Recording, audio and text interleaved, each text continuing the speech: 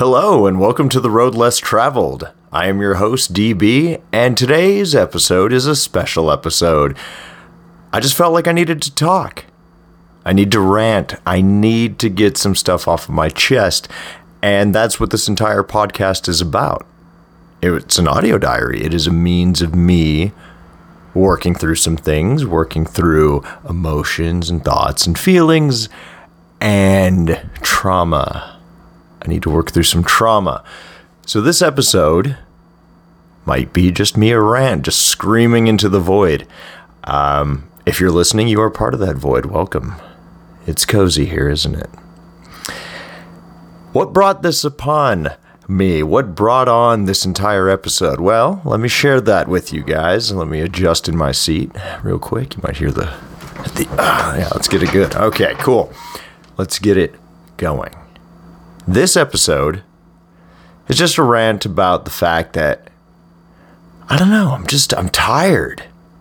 I'm tired of things. I'm tired of the way things are. And it's weird because, I believe in second chances.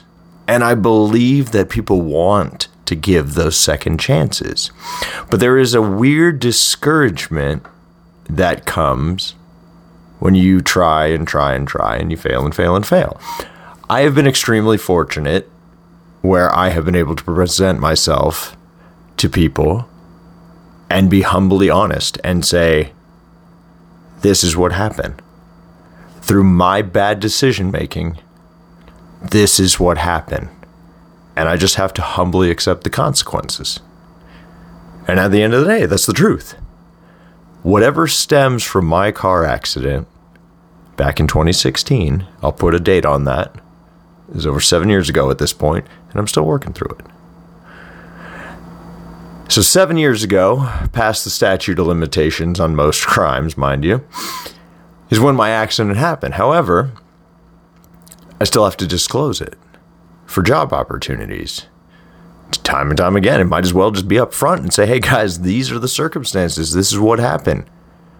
Because how embarrassing when you go into a job and you try to, I don't know, sneak under the radar or pull a fast one, or I don't know, you don't check the felony box, which isn't really applicable anymore. That's fine. Doesn't really help. You don't have to check a box. Fine. Wait for the background check. That's going to turn up some interesting information. So you say, hey, I will probably have some things come up in that background check, and I'm going to let you guys know right now, up front, this is the circumstances. This is what happened. And I own that. And then you shake everyone's hands, you thank them for their time, and you look them in the eye, and you tell them to have a good day, thanks for the interview, and then you realize that they will never fucking talk to you again. That you will not be getting a phone call. I've had to sit in board meeting rooms, like executive meeting rooms, multiple times and explain my story after pulling off just a wonderful interview. And then, when it comes to get down to business, we part ways because they can't move forward. And it's not them that I'm frustrated with. The reason for this, because I do have a job. I've mentioned in my other podcast episodes that, yes, I am currently employed and I work in the public, and I thankfully am making a sustainable living wage. Unlike a lot of people that come out of prison. I'm not wealthy by any means, and I'm not poor by any means. I'm probably lower middle class based off my income, but I do have a sustainable living wage. I am fortunate for that. I'm not complaining about that part. What I'm trying to get at is, and what I'm trying to talk about, is that the people I interview with are genuine people. You see them, you connect with them, and ultimately, though, they are a representative of a company. Because it's not illegal for me to do business with these people. Just the fact that I fail a background check doesn't actually mean anything. Because if that were the case, I would be either in prison forever because they wouldn't allow me out, or I don't know, I would be, say, excommunicated from this entire country. I would be deported to somewhere. Exiled, I guess it would be called. But that's not the case. I am an American citizen. I have a social security number, and I am allowed to work. I do have a right to work. So oddly enough, it's only the company that is having the issue. It is only the corporation that is saying that we do not want to do business with you based on your prior convictions. We know almost nothing about you other than what is written on a piece of paper or can be found on the internet, which, yes, they do look into those things. But if you were to look into my character through either various social media or whatever internet searches that you're doing, or even on paper, other than that one fucking felony part, that one felony, if you look at every other thing on paper about me, I'm killing it as a lower middle class person. Working my way to the middle, trying to work my way to the middle. And that's all I'm saying. Like, how is that one little thing? And it's a DUI, mind you. Like, I am literally still on parole, so I'm not allowed to have alcohol. I'm actually one of the better candidates to be employed right now. Because you do, a lot of places around that I'm seeing, have people that are already high, smoking weed, or they're drunk, drinking their drinks. Most of America is high or intoxicated at any given point. Like, you guys get that right. There's a great quote that I'm going to paraphrase or nail, I can't quite remember, by Hunter S. Thompson. And he said, in a closed society, everyone is guilty.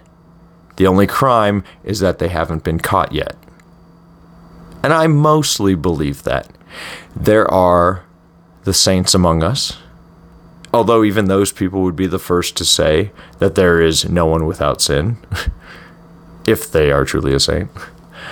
So if we all err from time to time, to what degree is it then that we should be stripped away of these rights? I don't care about the right to bear arms, personally. I don't. I'm for Americans having their guns. I feel like people are getting a little crazy about it, but, okay. A lot of excitement. Guns are very exciting. I have lost my right to bear arms. Don't quite care about that one. I still have my right to vote. Don't quite care about that one either. I have strangely been sabotaged on the right to work one, which is not a right. I get it, whatever. Because the company has the right to refuse service. They do not have to hire me. And I get that. So it's not the person that I'm doing business with at the time of the interview. It is this amorphous, kind of clandestine, Wizard of Oz type dude behind the curtain that's making these decisions. And it always changes because it's not going to be the same CEO. It's not going to be the same owner. Time will go on and people will change and be replaced and so on and so forth. So those things could, in theory, change. Now, I get, I can't be an Uber driver. That one is a very clear-cut thing. I cannot be an Uber driver. I don't even have a license right now. Why? Because I'm not allowed to have a license. So, yes, I am legally not allowed to do driving jobs. I also have 5 years of banking. Surprise, I can't do banking. And it's not just because I don't have any financial crimes, but I do have a Class B felony. They're not going to hire me, even though I have years of experience. They're going to hire someone with a clean slate, someone who is fresh. And I don't blame them. Go with that guy. Give him the opportunity. But, weirdly enough, there's nothing to prove that you going with that candidate is going to actually be the right choice. You could as easily say that since I have completely fucked up in the past, that I would be willing to work 100, 200, 300% harder than someone who already hasn't made or is only coming from the perspective of they are working to earn this. I am working not just to earn something, but to replace what was lost or what I feel that I can lose. And those things are irreplaceable. Mind you, it is just a drive in me to want to get those things. I am a prideful person. I am incredibly proud of the fact that I have a signed letter from the governor's mansion that I worked at during my incarceration. From the head coordinator of the office. I worked there for almost a year and then COVID happened. But I was working in the public. I shook the governor's hand. He gave me a turkey. It was amazing. This will all be on different episodes. But I won't go into specifics. Because there's things that happen that I also, respectfully, it was a job. So I'm not going to go into details about any private things that I saw. Everything was above board. We'll put it that way. It was. Everything was done with a complete degree of professionalism. And I was never treated, and I never felt like I was an inmate when I was in that position. How crazy. I got to work with the governor. I only got to see him a few times, but I still got to work with him briefly. And I didn't feel like an inmate then. But now that I'm free, trying to apply at different jobs, trying to better myself, trying to make something of myself, I feel more like a prisoner. Because while I might have a degree of freedom to move, to walk around, to go places, I can't leave the state, so I guess there are limitations within that. But I can't make certain moves professionally. I can. I try. I tried a lot before I landed the last job that I had. I tried for months. I applied everywhere. I kept showing up. And it's very tiring when you don't have a car. When you have to rely on your girlfriend, who is willing, thankfully, to do those things, but who you have to not only feel shamed and embarrassed every time you get a no or that look where it's like, oh, man, we thought he was perfect. And then you just, you got to drop the bomb. You got to let him know. I do have to be upfront about this, guys. I do have a felony. Here are the circumstances. You get the look. You get the energy. It changes. You can feel it. And that's what I'm frustrated with. Is that cringe moment. I don't get it from everybody. In those settings, I get it, yeah. Person to person, like if I talk to somebody in my day-to-day and like the few people, thankfully, that I've opened up to accepted me. They had no idea those things, but it didn't change anything either, and that's what I was really afraid of. So, how do we change that? Because that feeling fucking sucks. And that's me being a capable, driven person. How discouraging to someone who doesn't have the resources that I have. Who is time and time again going in and out of prison. Maybe they're poorly educated. Maybe they have substance abuse issues, drug addiction, whatever it is. They're not being given the tools maybe, or didn't have them. I don't know. So what about that person? I'm talking about me. I got everything. I believe I was raised right. I believe I was given the tools. I believe that I had all the opportunity in the world. And I'm still very fortunate, and I'm still latching on to those things. I'm still going for the opportunities that are given me. So what about the person that doesn't have that? It's that hard for me. What about that person? Do you know how much it hurts after I leave that interview room and then I have to go tell my girlfriend who's waiting on the bench those times? She looks up at me smiling like, how'd it go? And then her smile, falters because she sees how it went. She sees me. That hurts. It's a rough time. And you know what? Like I said at the beginning of this podcast, I humbly accept whatever happens. I do believe in second chances. I walked past a woman today on a bridge on my walk to my bus stop. And it was pretty cold because it's December right now. She was homeless. She was passed out or unhoused, if you will. Tattered clothing, shivering dog in her arms, sign that read, I made some bad choices. And I'm just looking for a little help. And I walked by that woman. I got about 15 feet. And that sign just spoke to me. Because I have made some bad choices. And my family and friends, they're still there for me. And then the people that I have met, there have been some people that have been kind to me. And that means the absolute world. The non-judgment, that's all I need. I don't want pity.